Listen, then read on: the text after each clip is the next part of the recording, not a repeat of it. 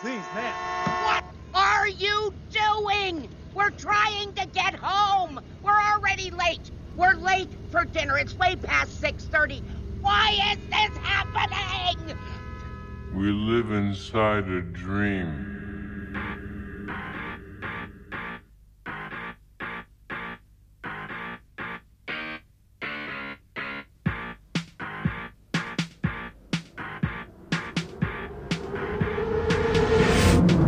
Let's roll.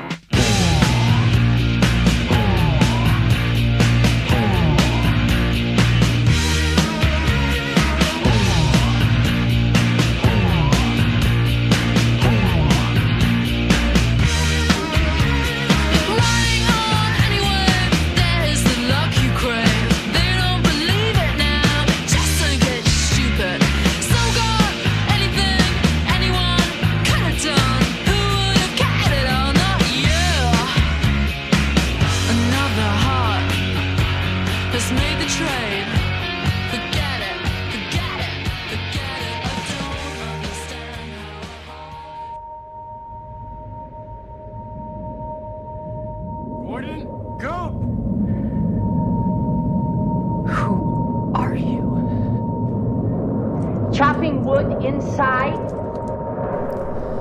And we're back. I'm Murphy. Tom, are you out there still? Yeah, no one will know the hell that we just went through to get to this point of Hours. actually recording. Technical difficulties, ladies and gentlemen. We just got through them, though. Tom did. Power through. Here we are. So, how you doing? All right, great. I had some Chinese food Stressed tonight. out? Yeah, you're good. Well, not anymore, but I had some Chinese food and ready to talk Twin Peaks with you. It's a great You're night. probably hungry again. It's been 2 hours. We've been working on this. You're probably hungry for another meal. It's been so long. I am. I've got some steamed dumplings ready to go, but I'm hungry.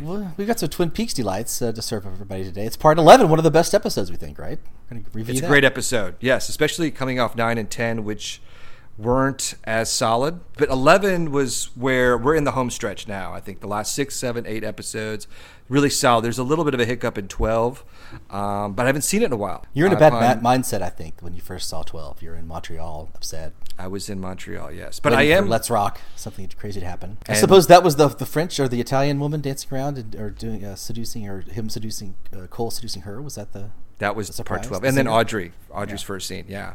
Oh, that probably was it. Audrey coming in. That probably was Yeah. a surprise. Yeah.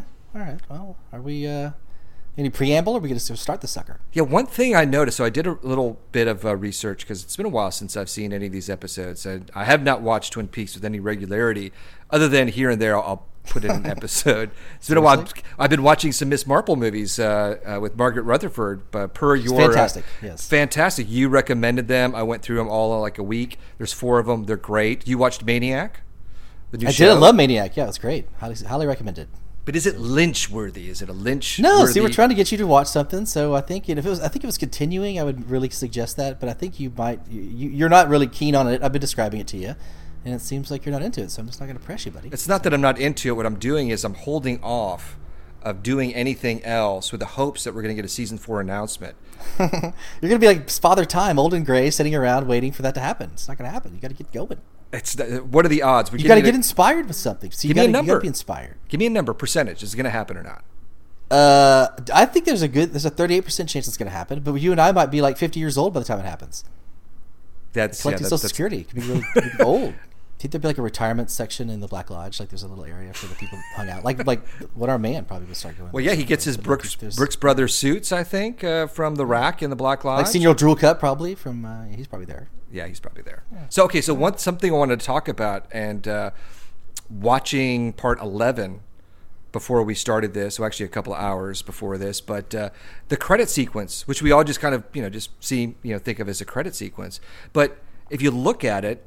I don't think this was intentional, but it really does tell the story of Laura Palmer, especially after season 3, because the first image we have is of her face, or the homecoming picture, like the golden orb in part 8, descending or being sent to Earth, and it's hovering over Twin Peaks, like the haunting specter, the image of Laura Palmer over Twin Peaks. It's haunted, or the memories of her have lingered for all these years. And then we have the waterfall, and that could be a kind of a message or a symbol of her descent, her fall, her death, And then we have the image of the Black Lodge where she goes into the Black Lodge. And the last image we have of the Black Lodge is the floor going all crazy, like a loop-de-loop, like over and over. It's just endless. So really in the credit sequence, we have kind of a full narrative arc of Laura Palmer.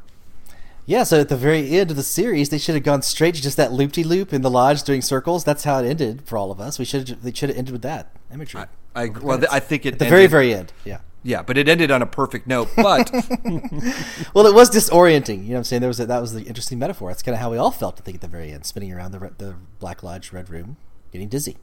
You mean in part 18 or with the credit sequences? Well, the very end when they blew the lights out and the whole thing, I was like, "What the fuck?" I was spinning around. Actually, I think I was spinning around. So when I saw it. Well, let's get started. All right. On that note, we're at the Rancho Rosa. Everyone, if you're going to follow along, let's give it a shot. All right, here we are. The entrance, the aforementioned Laura Orb is coming at us.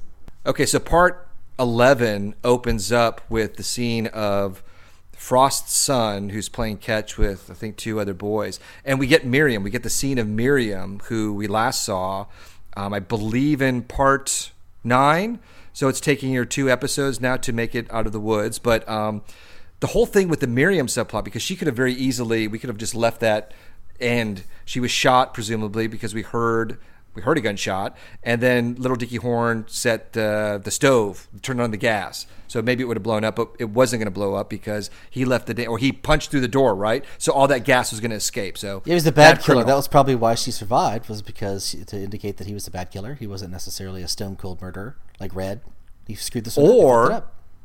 Or like his father. Because if you look at Miriam, she has, I think she was shot in the face and the left eye. It looks like it's all bloody. So that left eye shot is the MO of Mr. C, who is played by Dale Cooper, played by Kyle MacLachlan. He's the father. So Phyllis, so he got some psychic powers like Vader and Luke from his dad, and learned how to kill people through the eye. Like it's the MO of his father. It's subliminal that he would shoot her in the left eye. It's just another motif, the left eye motif. But I was also thinking with Miriam is that this little plot, because we'll see her one at a time in the hospital. In bed, the camera is like over her. You thought there was blue roses. Did someone sent her blue roses? Perhaps. I think they're purple. You're colorblind, my friend. But curses. But this whole thing is really set up, or the end result of it is really all to get Truman and Ben Horn together. So Truman is telling him about his grandson who is responsible for Miriam. And in that scene, which I think is in, I can't remember, I think it's in 12 maybe it's, or the next one or 13. But it's to have Ben Horn give him the key that Jade so she's sent just a from useless Vegas. point to move the plot along, you're saying. Yeah, the key. But then if you think about it, that key, which was to Dale Cooper's room in the original series, why would it open up that door in the Great Northern Furnace Room? I don't know, but I thought when Miriam went to the hospital and then went down the hallway, just like the original season, and she was in there, I thought something was kind of fucked up happened to her in the hospital, and nothing happened. No, that was saw it. her again. That was it. That's what I'm saying. We could have just seen her like checking out, like, see you later, have a good day. Like, we never saw that. Well, but I mean, you could say that for how many plot threads in season 3, right? Yeah, season 4. You mean?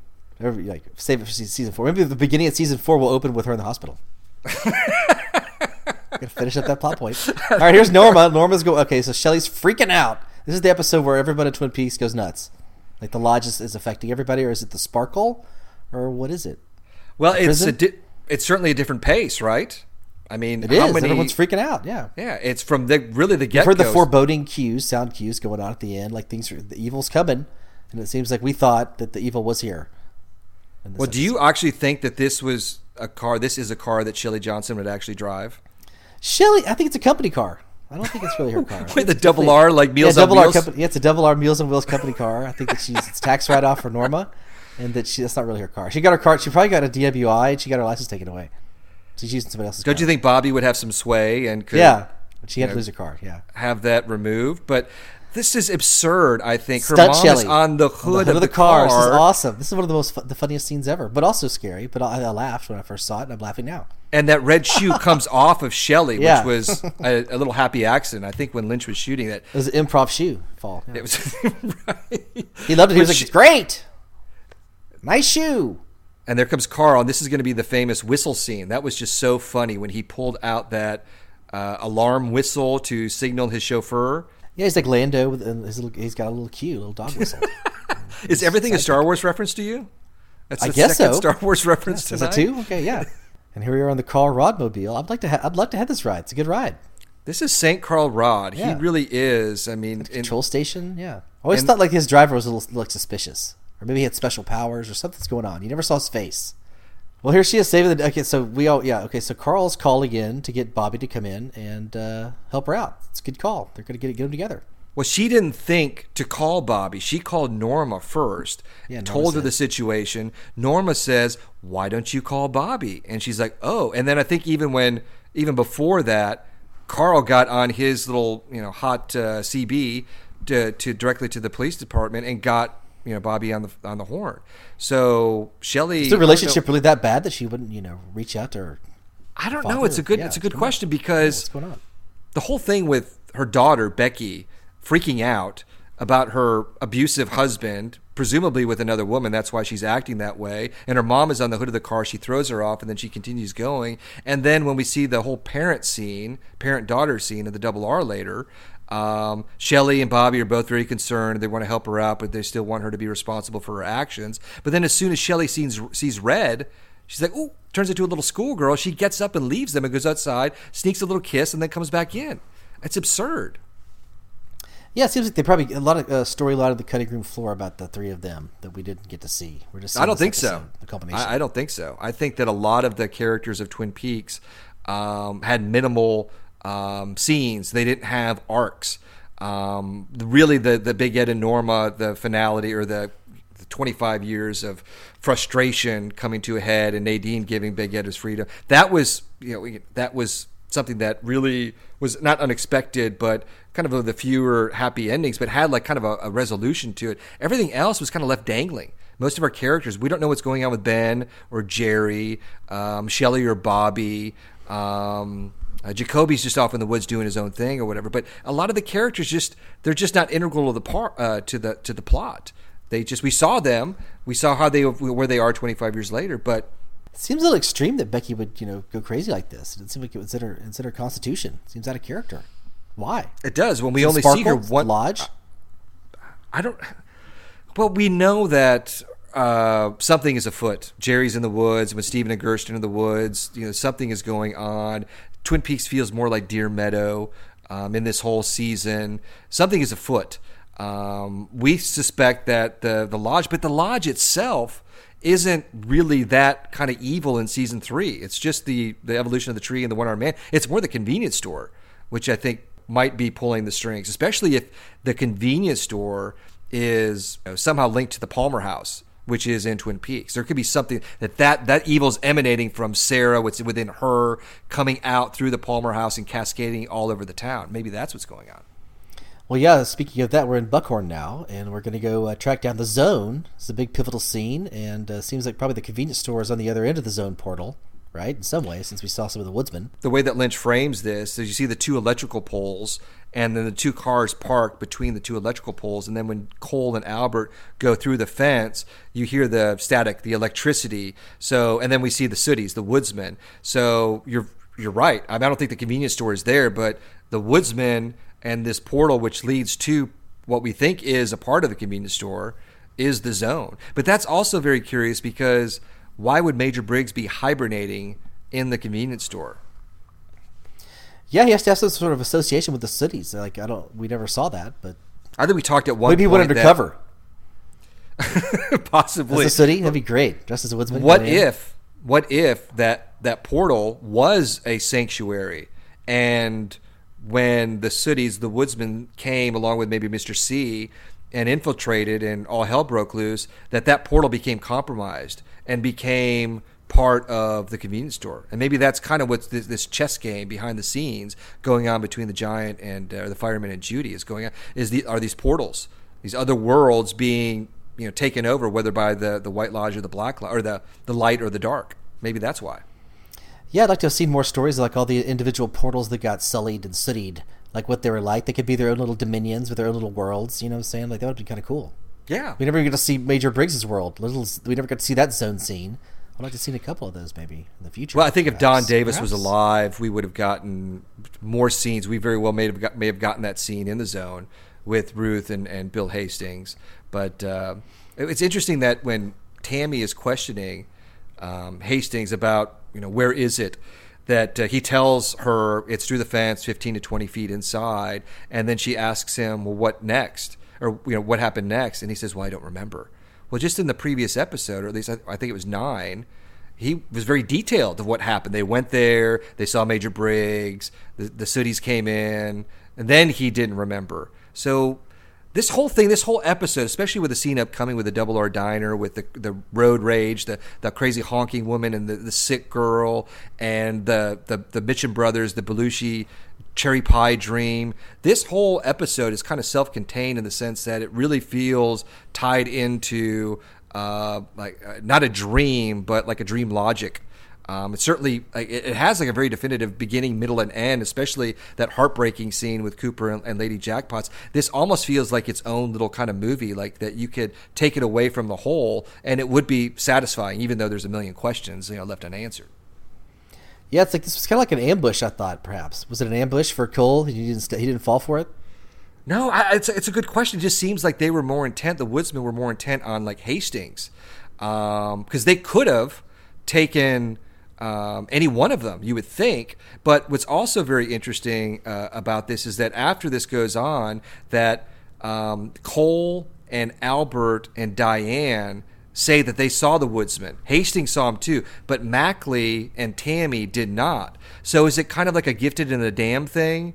You could only see these otherworldly spirits? Or Tammy was like thinking about other things. She's turned away from the whole scene anyway. She's not even focused. Yeah. Well, she's looking where Diane in would the car, be looking. Yeah. I love that shot of Cole looking up, and do you see that center of the he portal? Just went through and saw the cities. That was awesome. Yeah. It's like a black dot that gets bigger and bigger, like this circle, and then he sees the Sooties, and it's interesting because it's a contrast to the portal in Part 14 and near Jackrabbit's Palace. It's white, so this kind of does denote like a darker, more evil portal or dimension. So what would have happened if Cole had gone through the portal there? He would have wound up in the convenience store, so, presumably, right? Probably. And cut off? And Albert, it's a good question. I don't know. Weird guy jumping. That scene is framed. So that the scene with Albert and Cole looking up at the portal and Albert pulls them out, and you see Tammy right behind her, or right behind them.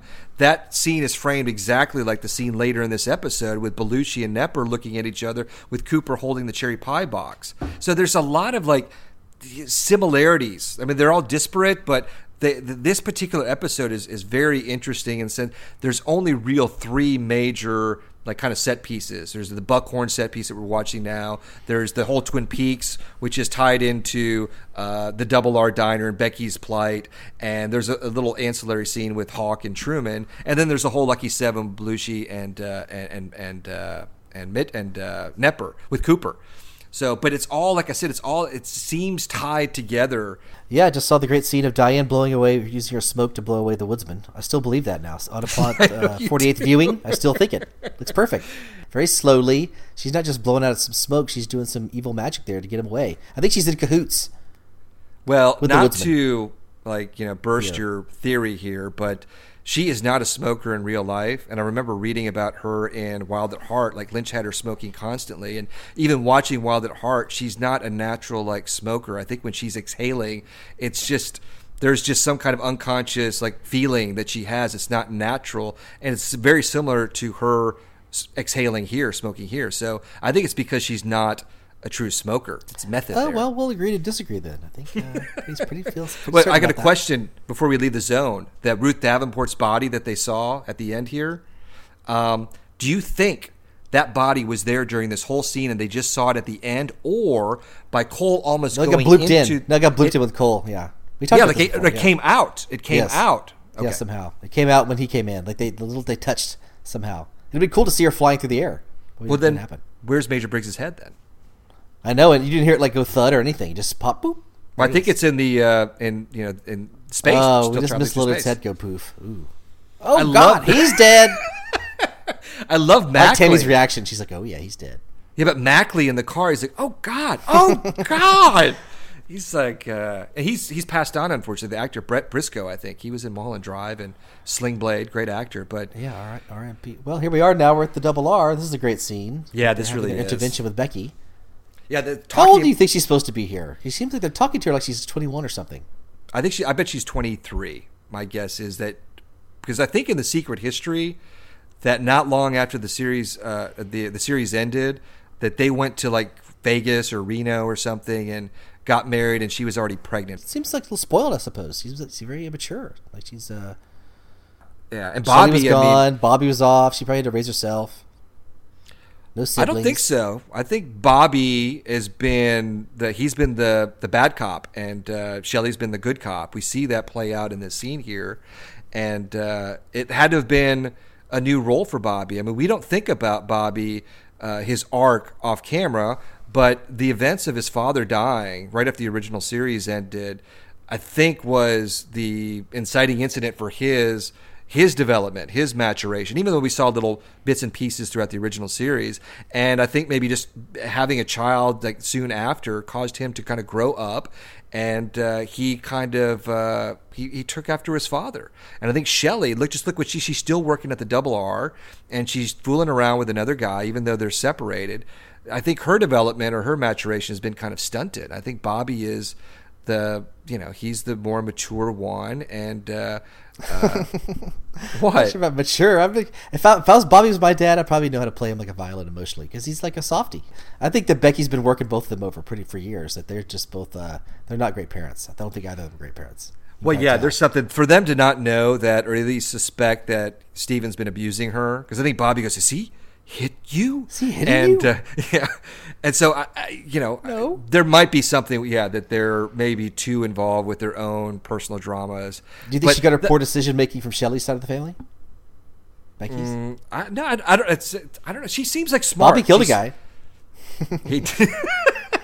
You said that almost just exactly like the Laura Palmer inflection in Fire Walk with Me. That's really good. I tried. What did I do?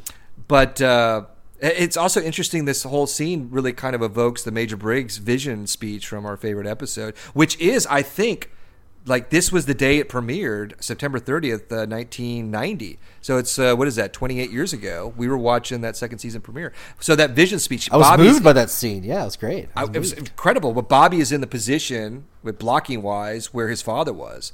And his ex-wife and his daughter. I thought they were on the other side. I thought they were on the other side of the Double R. I thought they were on the left side. No, they were, but their placement in the actual booth, like where Bobby is.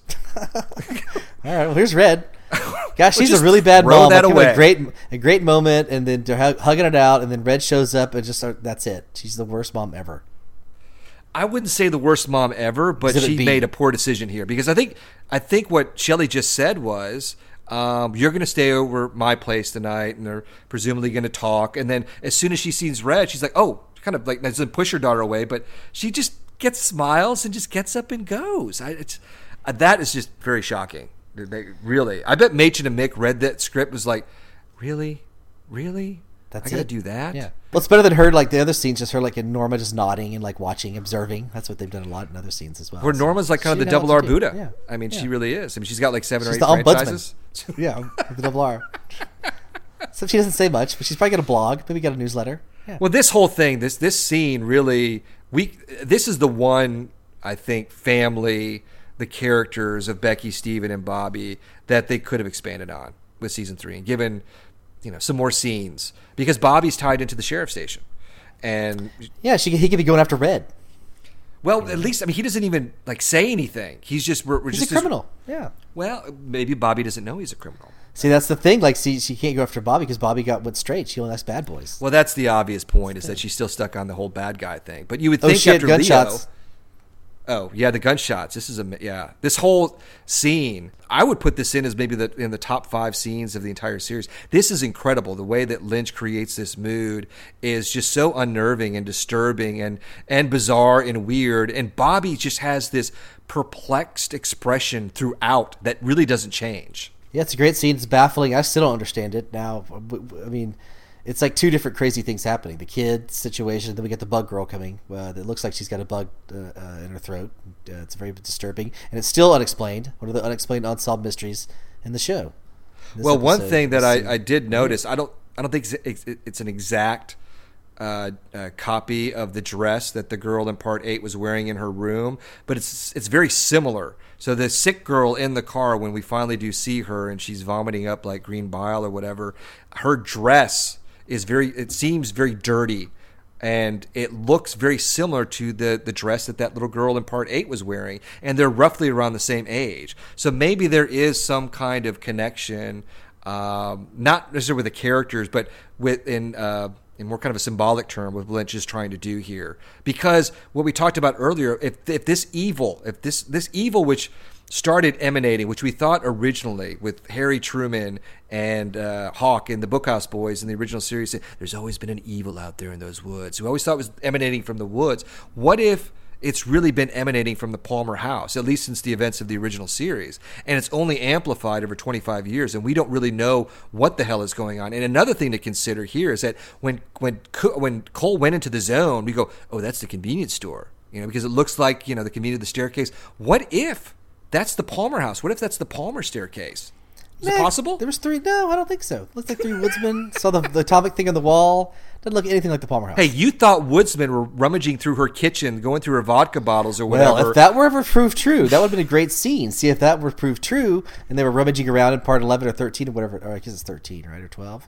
But yeah, if that were proved true, then say okay. But I see what you're saying. You're saying the convenience store staircase is like overlapped and overlaid over the Palmer house, like the TARDIS landing, and that's your assumption. Yes, right? Yes, and it all ties into, go ahead and cue laugh in about 13 seconds, ties into this would look nice on your wall from Fire Walk with Me, the portal that was in Laura Palmer's bedroom that we got no reference to at all in season 3. You're still hanging on to that, aren't you? I am. Well, just like you and Diane blowing like cities away with their smoke. That's true. We all have our own interpretation. And Albert being the voice on the mysterious call in part 2. This lady looks like she can be related to Lewis Black. She's just freaking out. It's an incredible performance. Yeah, it's great. I mean, this whole it's so upsetting and confusing, and we have no idea. And then her rising out, the girl, she's like Winona in Beetlejuice, who just fell in the swamp. Yeah, you don't even see her. She's there the whole time, and then she just... Her arms are being held up like it's being possessed, like an invisible city's pulling her up. She can't do that on her own. Someone's pulling her up. Is that chocolate milk? What color is that stuff coming out of her mouth? It's like kind of like green? like a pea green, like kind of pea soup.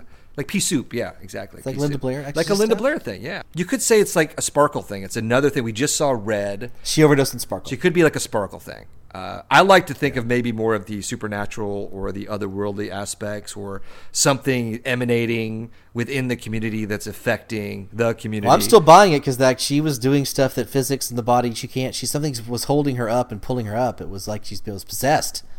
It wasn't sparkle. Sparkle can't do that. Although, if you're really jacked up on drugs, you can like lift a car off somebody. You can do all kinds of crazy stuff. So maybe PCP, angel dust. Yes, Yeah, sure. Why not? That was some Trading Places. Yeah. Sparkle dust. Yeah. All right, here we go. The living map, Tom. Okay.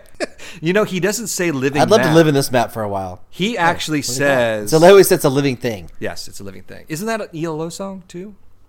You would know that. Electric Light Orchestra? You know that more than I would. Anyway, this is very... Because we know that they're going to go to this location, the 253 east of Jackrabbit's Palace, and we were all expecting some big to-do based on this scene. Because what Hawk is telling Frank is about the black smoke and this modern-day electricity and death. And then the log lady chimes in. She calls in a second saying there's fire where you're going. But none of that happens. None of it. So what is the intent? Is it just to color this particular scene? Yeah, we need an alcove type thing in this one. How can we put that in here? Everyone loved that. So they throw this in here. And they're like, well, we'll figure out what to do with it. And it just went nowhere.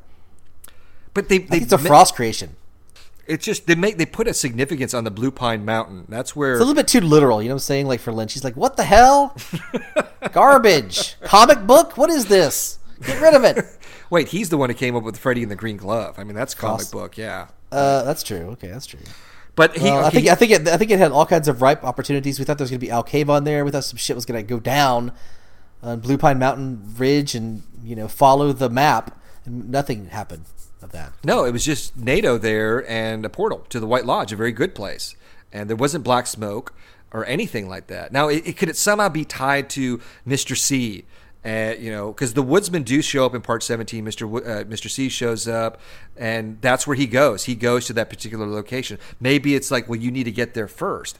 I don't know, but it really was kind of disappointing that we didn't get to see that. But it's okay. It just I'm still having a hard time reconciling the significance of this living map, because he's talking about this corn, this black corn, which tied to fertility, but like it's dark, it's decaying, so it's more like death, and that could be tied to like Garmin Bozia. Well, probably what it's doing, it's like setting the idea that like there's like a whole mythology behind the Black Lodge, and this has been going on for a long time, and the mystery in the woods, it's all been tracked down over the years by certain people. They've created this map.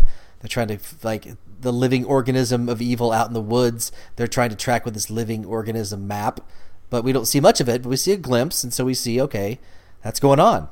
This is kind of like Native American, perhaps, influence. They're the ones maybe that know all about this from Chief Joseph days.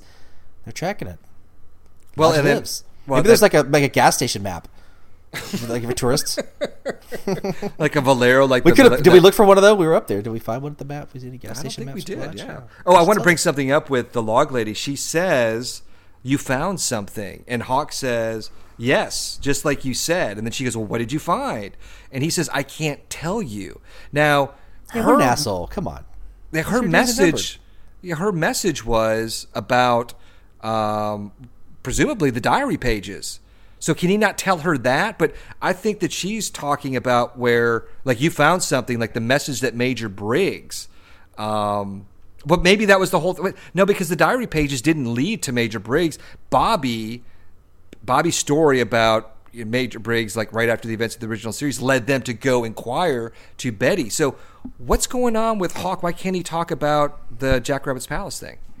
Well, maybe because Margaret hasn't been deputized. If he hands the phone over to the log, he can tell the log. The log has been deputized. The log can get the confidential information. Should he have just said, like, put the log on the phone? Put the log on the phone, yeah. Put the log and I'll tell the log. And then the log I'd like to see the log with a headset, little phone headset. It'd be funny. Little deputy badge, yeah. And here's this little aside of Jesse with his car. Remember that scene? Yeah. So random. I mean, and that's how the scene ends, I think. Oh, we forgot to talk about the big part of this scene. It's like Frank goes, that symbol on top of Blue Pine Mountain, we saw that on Major Briggs' message. What does that mean exactly? And Hawk's like, well, you don't want to know what that is. So that's the Judy Once again, withholding information. All right, here we are with the scene. Post-traumatic stress disorder for everybody. Donuts around. Wish I had some donuts right now. This is the famous dirty bearded men scene, Tom. Didn't you have some theory about Diane and their placement around this whole circle here? Diane on the stool? Didn't you have something? Well, it was Black just Lodge. Yeah, it was just an interesting thought because of the convenience store scene from Fire Walk with Me. Like Philip Jeffries was telling Cooper and Albert and Cole about his meeting all the spirits at the convenience store. And if you watch that scene where everyone's placed in the middle of the room, there's someone missing. There's a stool. No one is sitting in that stool. So why did Lynch include a stool? So maybe the inference is that was Judy's place. But since maybe Judy led Jeffries to the convenience store, then this is from his point of view, that he's not actually seeing her within that meeting because he's with her.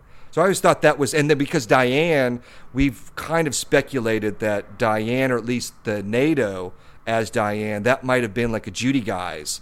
Because when she shows up in part 17, it's when Cooper thwarted Mr. C, and NATO suddenly changes into, the Girl Friday and helps Cooper out. But maybe if NATO was not who she is, seems to be, went ahead and changed her identity to Diane, a familiar, to kind of placate Cooper and to take him on his eventual journey to part 18 and kind of fuck him up in Odessa land. So that's the only reason why I went that route. I don't think it's like a strong theory, but if you look at her in that Buckhorn Sheriff Station or police station, she's on a stool and she is sitting above everyone else, like in kind of a prominent position.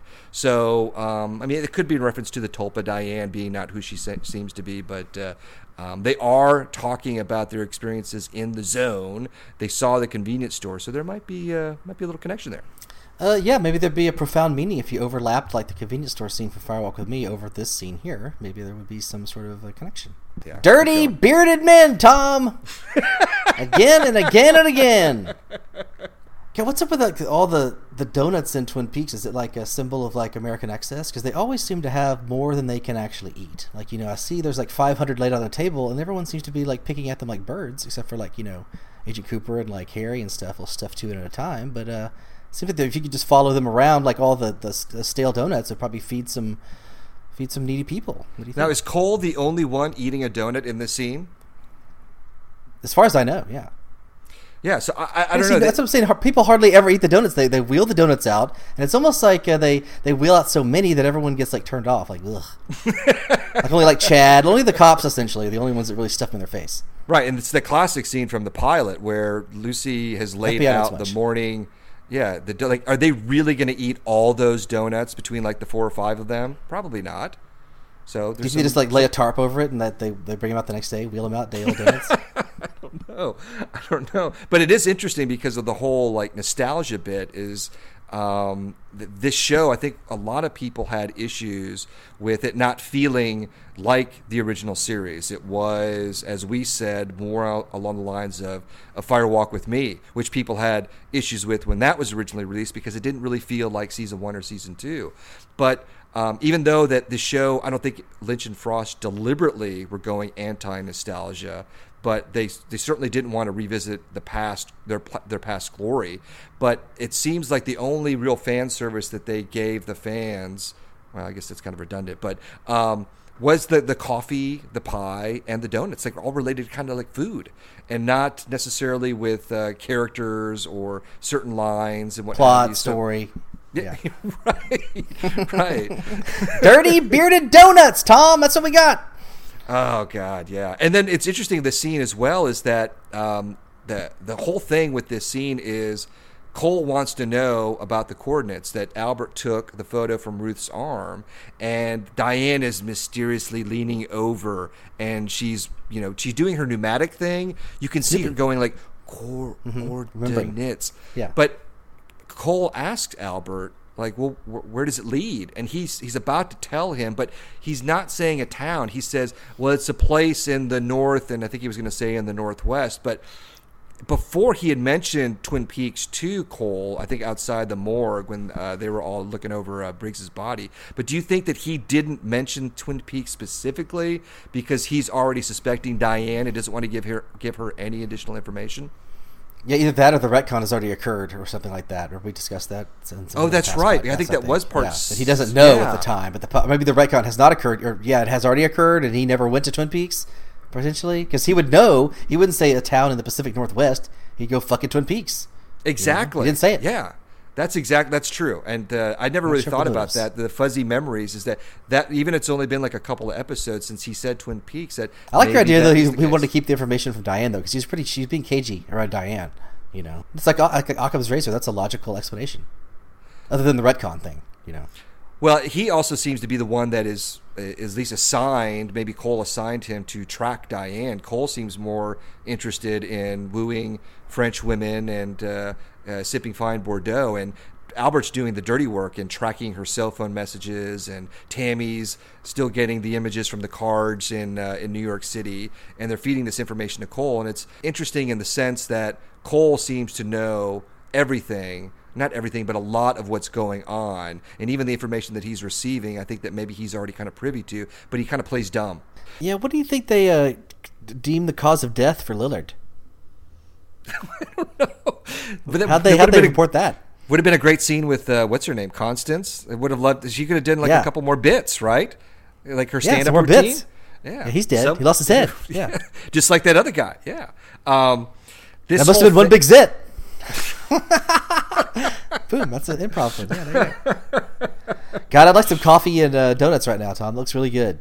I think I'd want a cigarette too, actually, especially after all those technical issues we had why not? before the podcast. Yeah. Do you think they're gonna eat all those donuts? That's a lot of donuts.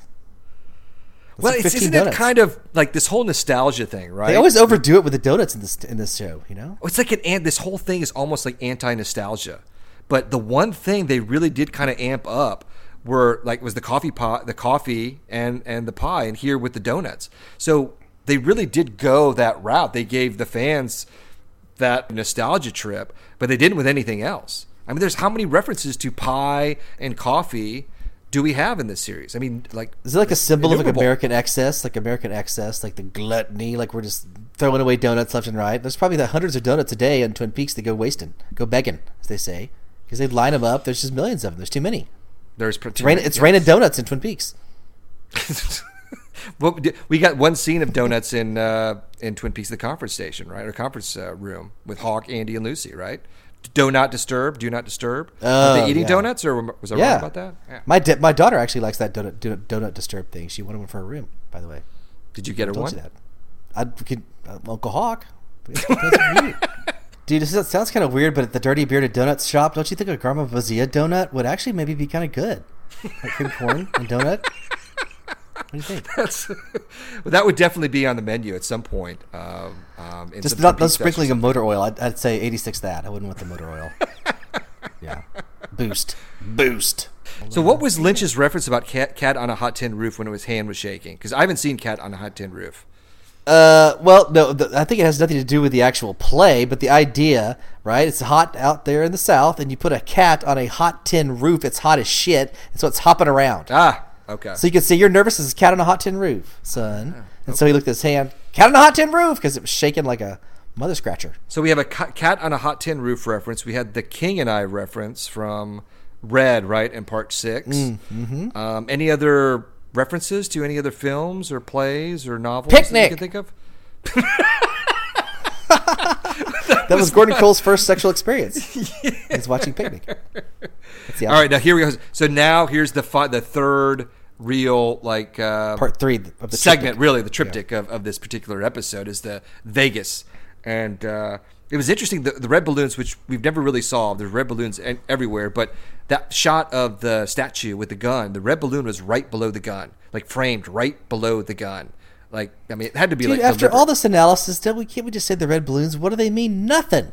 No one's ever had what do they mean? I think it's tied in the whole thing with the fantasy element. Well, not the dreamlike element, I should say, of what Vegas is. Now, I don't know what the significance of the red balloon tied to like a dream or a dreamscape.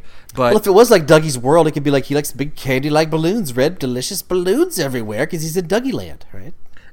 I don't know. I think it's got to be something from Lynch and Frost. Maybe it's something in a text or something from their past or something that is unique. Maybe they're to the red them. Dugpa, like red Dugpa wooden red hats. That's this metaphoric symbol of the red hats. But they're everywhere. They're in like Janie E's their home. They're in the 119 woman's home. They're here at Lucky 7, and you have like even Jacoby in Twin Peaks is talking about a red balloon at some point. I mean, there's literally a dozen references to. I mean, there's a red balloon in Sizemore's office, like a painting, and they're everywhere. So I just. Well, what do you think it means? This section of the story, the Vegas section, is not really happening, and it really is reinforced again in this episode with the Belushi dream. I mean, Knepper's scar on his face or his cut, like within a span of hours, completely heals. I mean, that is not real. That is magic. It's magic. And what I was talking about earlier about the key of Cooper, like knowing all these things, like he comes in part 17 and he knows about Freddie and he asks Truman for the key and he magically winds up with Cole and Diane in the furnace room, and he knows that key opens that door. And who does he see? He sees Philip Gerard, the guy that he's been seeing in the Black Lodge or the Red Room the entire time, like who's been helping him along in Vegas in this dream factory. So it just reinforces it. I'm not one of those guys that everything is a dream, but I really believe it's kind of like a waking dream or a lucid dream that Cooper is having. And since no other characters in Buckhorn or any other location other than Chantal and Hutch actually go to Vegas to do something, it's really isolated compared to all the other locations. I'd like to see like a cameo from the one-armed man, like working the drive-thru at the Der Wiener Schnitzel when like Dougie comes through. Your wieners, sir. That'd be hilarious. So you know it's a dream? You never really got that. Hey, but isn't it curious that in this season, like all of the lodge scenes with Cooper, the only time that he utters a word is with Laura Palmer. He doesn't talk to Philip Gerard. He doesn't talk to the evolution of the arm. He doesn't talk to Leland Palmer. He doesn't say anything to, and they're asking him questions. Do you remember your doppelganger? Is it future? Is it past? Is it the story of the little girl who lived down the lane? And he's just looking. So it's almost like he's almost dreaming within the lodge, but we know that he's stuck there in this kind of purgatory. But he's not. You would think that he would have a million questions, or maybe he, asked him already. And loop-de-loops that we didn't see. But it is curious that he's only talking to Laura Palmer. All right, now we're watching the Mitchell brothers eat breakfast. Very bad manners, I think. They're smacking their teeth. They're sucking their teeth. It's horrible. I remember reading, before the series came out, Belushi talked about a scene where he was eating, and I think it was breakfast, and Lynch's direction was like, this is the best breakfast you've ever had. I want you to savor every bite. I want you to be so enthusiastic. And here it is, the breakfast take one scene bite, is the though. only one we got, I think. Yeah. And he doesn't take a bite. He actually goes like, I can't eat this. I think Belushi just said, fuck you on the old advice, buddy. I'm going to do it my way. I think he did that at one point, and Lynch goes like, Mr. Belushi, do I have to send you to the principal's office? Maybe Belushi wasn't smoking his own weed. He has his own strain of weed out here in California, and so maybe he wasn't high enough to eat the cereal. Yeah. It's got a great ad with this like, hey! He's got a picture like it's raining weed on his head. Yeah.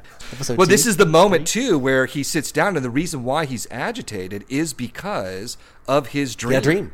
And if you notice, one of the parts of the dream not here is that his brother Nepper's cut is healed in his dream, but you see here at the breakfast scene, his cut is, he doesn't have the Band-Aid on it. We can see the cut. So just in a matter of hours, that cut is going to be healed.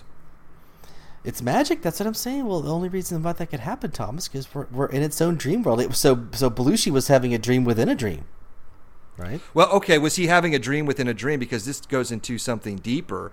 Is since Cooper, we've seen him being aided and guided at times by the one-armed man, basically to help him in all these various scenarios, namely to not be killed, but also with the case files and any number of things. Is it possible that the one-armed man infiltrated the subconscious of Belushi and planted this cherry pie dream in Belushi?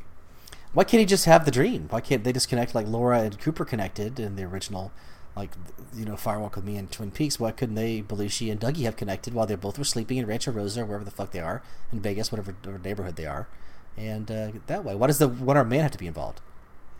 Well, but don't you think that he's kind of pulling the strings in this, if we believe this to be like a Vegas dreamscape, that it's not just unique to Cooper? Like, these people that he's interacting with, Candy, Mandy, Sandy, all these people, Janie E., everyone, like, I think they're real people. I don't think that they're just dream images, dream characters from Cooper. I think that, like the Bill Hastings from the first two episodes, like his experience with the Zone, how he equated it to being like a dream, and then when all the shit went down, he found himself back at his home. He didn't know how he got to and fro, and so he just equated it to a dream. So why can't the same thing be happening in Vegas? All these interactions with Cooper is that once Cooper leaves in part 17, leaves Vegas and all these characters behind, that there's this kind of just faded memory of Cooper in all of these people, the people that he had interactions with, like a dream. Why does it have to be? It's just saying, like, if everybody that's in Vegas is really connected to a real person that is existing in Vegas, does that mean there's a giant weed somewhere, like that was the evolution of the arm, like during the scene where he says, take my arm off? You mean like out of control weed growing outside of Dougie's office? Well, no, I think just like with the Belushi dream, like he gave him several moments, several clues, like the scar on his brother's face, the cherry pie box, and I can't remember what else. But with Cooper, it was like, here's the cherry pie, like here's the message from the evolution of the arm, squeeze his hand off, and so it's like they're creating the dreams, or at least manipulating them. So in a way, what we're seeing are the tulpas, the mind thoughts, the manifestations of those people. Just a whole tulpa world. That's one way to look at it, but I really think of it kind of like a Wizard of Oz thing. Is that Cooper? Like, do you think once Dorothy led? I mean, do you actually think that Oz actually existed, or was that whole like that doesn't exist? It's a dream. No, it does not exist. Oh, well, do you think Lynch thinks it doesn't exist? He probably thinks it exists. I would think, Tom. He puts it in a lot of his movies. Okay, so Battling Bud and Cooper are walking out right now, and Battling Bud is confident enough in this zombie-like Cooper to give him a check for $30 million. He indulges him to get this cherry pie and is allowing Cooper to go and have a meeting with alleged gangsters who currently think that they're not getting $30 million because their arson claim was denied. So Battling Bud thinks it's okay to send Cooper on this journey. And right before he sends Cooper away, he like grabs him by the shoulder, and I think he gives him a little punch to the face. And then Cooper starts massaging his face, kind of like Mr. C. Do you remember that scene? Yeah, he massaged his own face, yeah. Yeah, he had to pump himself up, but I thought it was like kind of foreboding. We thought he was going to be going into his death here, potentially. Well, yeah, but doesn't Bushnell say like right before that, or when he's massaging his face, like knock him dead? Knock him dead. Yeah, he said it. Yeah. Yeah, so there is some kind of connection. So I really do believe that Mr. C and Cooper, they have this kind of like Corsican Brothers, this old Cheech and Chong, movie where they play twins, and they, no matter how far away they are, like if something happens to one of them, like the other person can feel it or sense it. So I really do believe that even though Cooper has been in the lodge all this time, that he has some idea of what's been going on with Mr. C while he's been out there, because he really is. That's who he is. It's just his shadow self. And I think the same thing applies for Mr. C. That's why he knows Cooper is still alive. And he knows that he can feel it.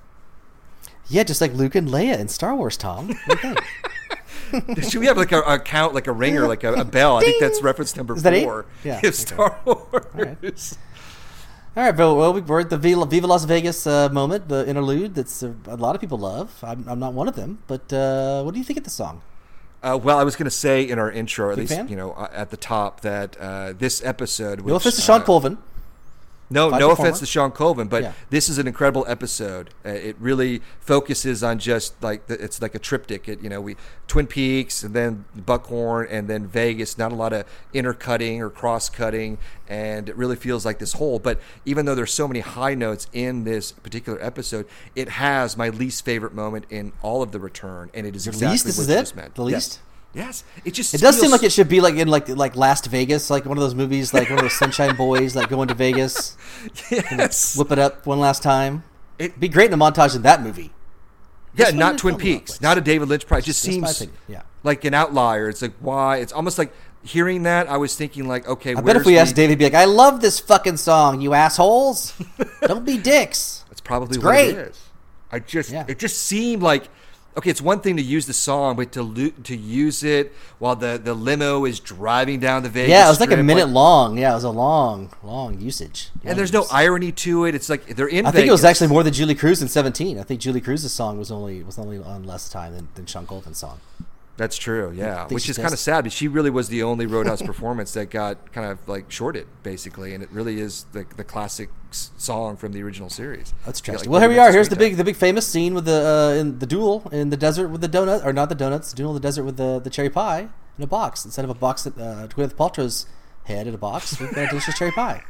Well, do you think that as a crane shot or a drone shot when the limo's coming down to go meet Mitchum? Drone. I think all the cranes have been retired. Yeah, with the 70s, they're all. So David Lynch doesn't have like a Johnny LaRue crane? Yeah, they're being used in like carnivals around the city, like around the country, like really bad safety. Yeah. So no, they're using drones. This is 2018, probably. I would think. I guess. I mean, what do I know? But I think so. But look at the symmetry there, Tom. Look at this. You got Coop right there in the middle. It's like some John Ford shit. It is, really. It's beautifully shot. It's like at the magic hour. It's nearing dusk.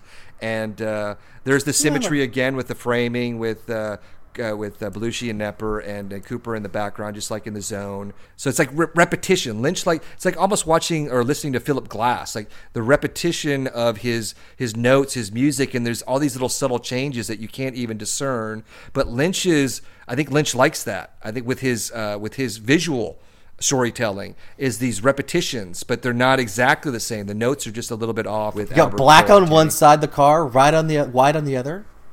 Yeah, and you've got these alleged gangsters not right now. We don't know that they have hidden hearts of gold, but we have Nepper and Belushi, or at least Belushi, telling Nepper about his dream again, and he's remembering more pieces to the dream. And the big thing is his cut in his dream is disappeared.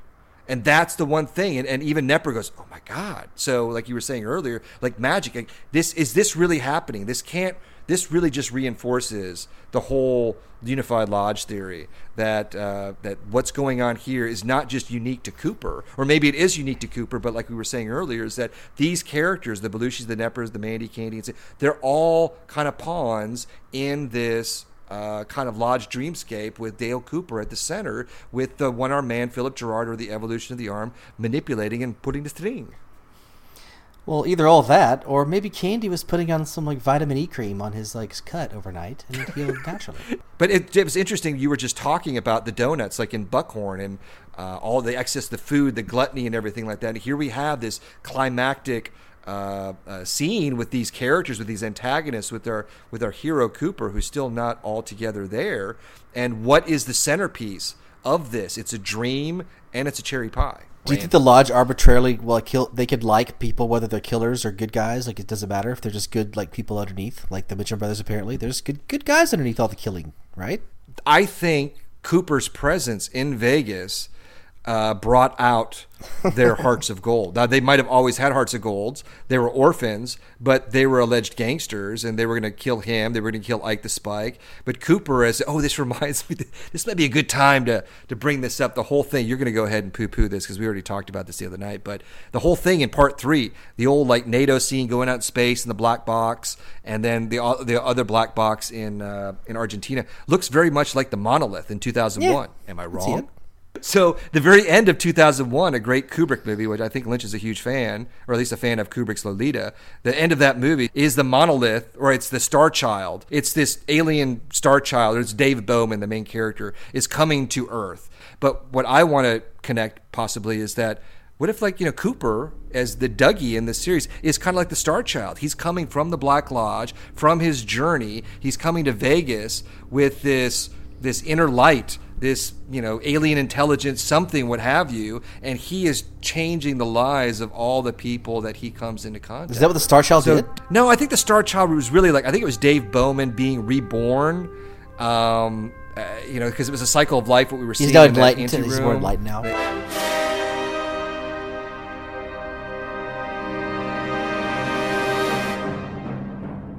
Dude, here we're at the final scene, one of my favorite scenes in the whole series. It makes me want to have some champagne and some cherry pie. I never had that combination before. It looks delicious. This was pitch perfect. I mean, everyone did a great job. This is an incredible scene on so many different levels. We've got the cherry pie. You could see Cooper not liking the champagne. You know he prefers his coffee right now, but they don't know that. And just the little things with like the toast. And Dougie wanted to take the other glass or whatever from Nepper. And then the point about this is, I think he's hearing Haunting and Heartbreaking or whatever it's called. I think he's having like an emotional connection. Maybe like Janie E doesn't play music a lot in the car, and so he probably hasn't heard some good music in a while, and his heartstrings are getting like tickled a little bit, coming alive. And you're seeing the awakening of that. Like, and also this is one of the few scenes in the entire season where like it's just like a positive scene. You know what I'm saying? Where they're just like, someone's like, they're all enjoying some delicious pie and champagne, and she's coming here and thanking him, and they're all happy to be together, and everything's great. What other scene is that happening in any of the rest of the season? So that's the other part of this. Even though these guys are gangsters, it's nice to just kind of see everybody happy for a minute and have some pie. Do you think the piano player looks a little like John Hurd, the actor? He does look like John Hurd. Maybe he could be John Hurd. I think he was like a 70s or Italian movie guy. Like he's not John Hurd, Dom. No, I know. He just looks like John Hurd. He does kind of, though. But John Hurd died, right? Yeah, he passed away. Yeah, but do you think, actually, that Nepper and Belushi are technically, like, physical brothers? Or do you think that they met at the orphanage and they kind of created this Mitchum Brothers persona, these identities, become heavies in the Vegas underworld? Yeah, because they probably both like Bob Mitchum or something like that, and so they became, like, they changed their name to Mitchums. They didn't... Yeah. I think so. Maybe Sandy, Mandy, and Candy are orphans as well. Well, yeah, because Candy, so she shows up, and she's the only one who talks of the three. And I love his face when he's like, she's just zoned out. Do you think she's kind of doing that on purpose? I think she's doing it on purpose, isn't she? Just to kind of fuck with him. I don't think so. No, I think she's kind of more of a little bit of an evolved version of what Cooper's going through right now. And there was a lot of speculation that she is not who she claims to be, or she might be going through something similar. Well, I mean, can she really be that? Well, Tom, she's not real, I think. She's a dream figment. She's not real, damn it, Tom. There's no Candy, Mandy, and Sandy walking around Vegas. Come on, look at them. You think they can survive? You imagine just the amount of chafing that would be going on with all that, the outfits and the heat and just all the pantyhose. It was just, ugh. They're too, ugh. I don't think it's real, Tom. Well, she actually says when Belushi asks her, where have you been? That after a while, she tells them that the traffic, like in Wild at Heart, like, have you been noticing the buildup in traffic? Right. That there was traffic on the strip. There's so many cars on the road, and it made me think just in this earlier in this episode, outside of the Double R Diner, that little traffic jam. It's not the Vegas Strip, but a lineup of cars that maybe there is some like interconnectedness going on. There's traffic everywhere. Yeah. Well, and also Wild at Heart. No, I know, but just within the construct of this world that we're talking about, and specifically this episode, because I've been saying how that this one really feels like connected somehow. You got any final thoughts this episode? Any tidbits? Yeah, it's an interesting thing that we haven't really talked about is the collaboration between Lynch and Badalamenti. So strong, and it's been since Blue Velvet in '86, probably '85 when they were still shooting, but that they weren't together physically collaborating in season 3. It was like with Lynch and Frost, like Skyping most of the time. With technology, Lynch was like talking to Angelo, going like, well, I want this feeling. Give me this song. And specifically this story of the heartbreaking, I think Lynch was directing him like the Laura Palmer's theme, like what he wanted. And Angelo from Jersey, I think that's where he's based, came up with that ditty, like while they were talking. And my question to you is, do you think, even though that's a beautiful song, but with the collaboration with Frost not being in close proximity and with Angelo, that there is maybe somewhat of a disconnect where the collaboration is hurt a little bit because you don't have that physicality, or is that just the world we live in? No, just the world we live in, I think. He could send some hitman to come mess him up. Or be really nice to him that day, give him a free donut or run into him with a car, yell at him. And then he comes into the stadium, and there he is. It's kind of good. And okay. Well, also, too, something that I neglected to mention earlier is that the apple doesn't fall too far from the tree related to Shelley and Becky, is that the whole thing with that frenetic pace in the beginning with Becky freaking out when she realizes Steven is two-timing her, and she goes after him, and she pulls out that gun and shoots the door. Well, it's something similar with an abusive partner, is that Shelley was doing the same thing in the original series. She pulled a gun out of Leo and actually shot him. So that was one of the few things that actually is connecting. Again. I bet she shot Bobby, too. We just get to see it. Wait, Shelley shot Bobby? Oh, yeah, definitely. In the last 25 years, at one point, she shot him, too. Shelley does not seem unstable. She's just the classic. I think she was unstable. I think that caused her to get a substance abuse problem, and now she's clean again. But I think when she had a dark period. I think she made some bad decisions, personally. And then also outside of that door, Steve, I think that's supposed to be Kirsten Hayward's apartment. It's the wrong door, though, right? Did you get the right door? Was it? No, I think she got the right door, but her neighbor came out and said, "Oh, they're not there. They just left." You know who? That's like the cruise director from the Love Boat. Yeah, Julie from Love Boat. Yeah. Was it Julie? Was that her name? Yeah, she didn't get a good pension. Obviously, I think the Pacific Princess Cruise is probably closed down. She doesn't get the 401k. Now she's stuck in a really lousy apartment in Twin Peaks. Yeah.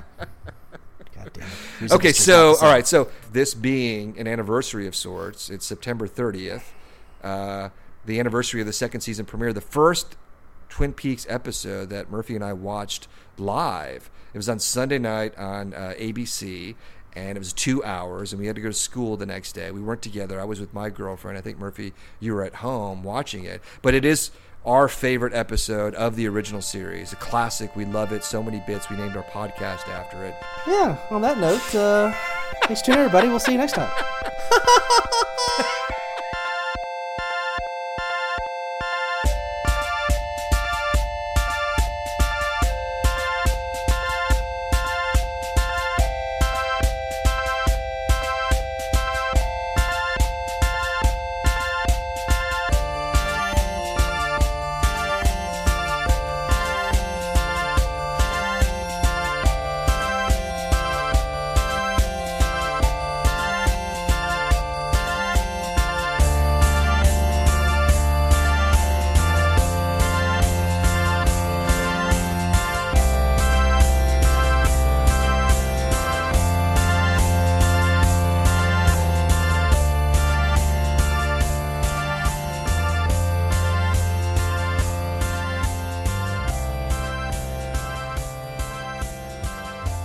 Do you want to talk about the Emmys at all? That Twin Peaks was nominated for 8 Emmys and got completely shut out again. Not just Lynch, everything. Costumes, sound design, editing, gaffing, key lighting, sweeping. Yeah, all the Emmy voter, like the samples, DVDs that went out for the series just got unwatched. They're coasters. I don't think they've watched them. It's over people's heads. If they saw like even part 8, I mean, what the fuck would they even think about that? People probably said, "Oh, heard part 8's good. They'll maybe watch that," and then that's it. They have no idea what's happening. Yeah, but at least someone who might not have the capacity to get into like an abstract story can watch part 8 and go, well, that's some great cinematography. Well, that's some great sound design. And can look at other categories and go like, well, I would give a vote for that show. I don't like the story. I don't know the acting, but it looks good. You got nothing. I was expecting that, so surprise. These are creative people in the industry. They can't look at part 8 and go like, yes, the sound design. Yes, the cinematography. The most beautiful thing I've ever seen. Too artsy-fartsy.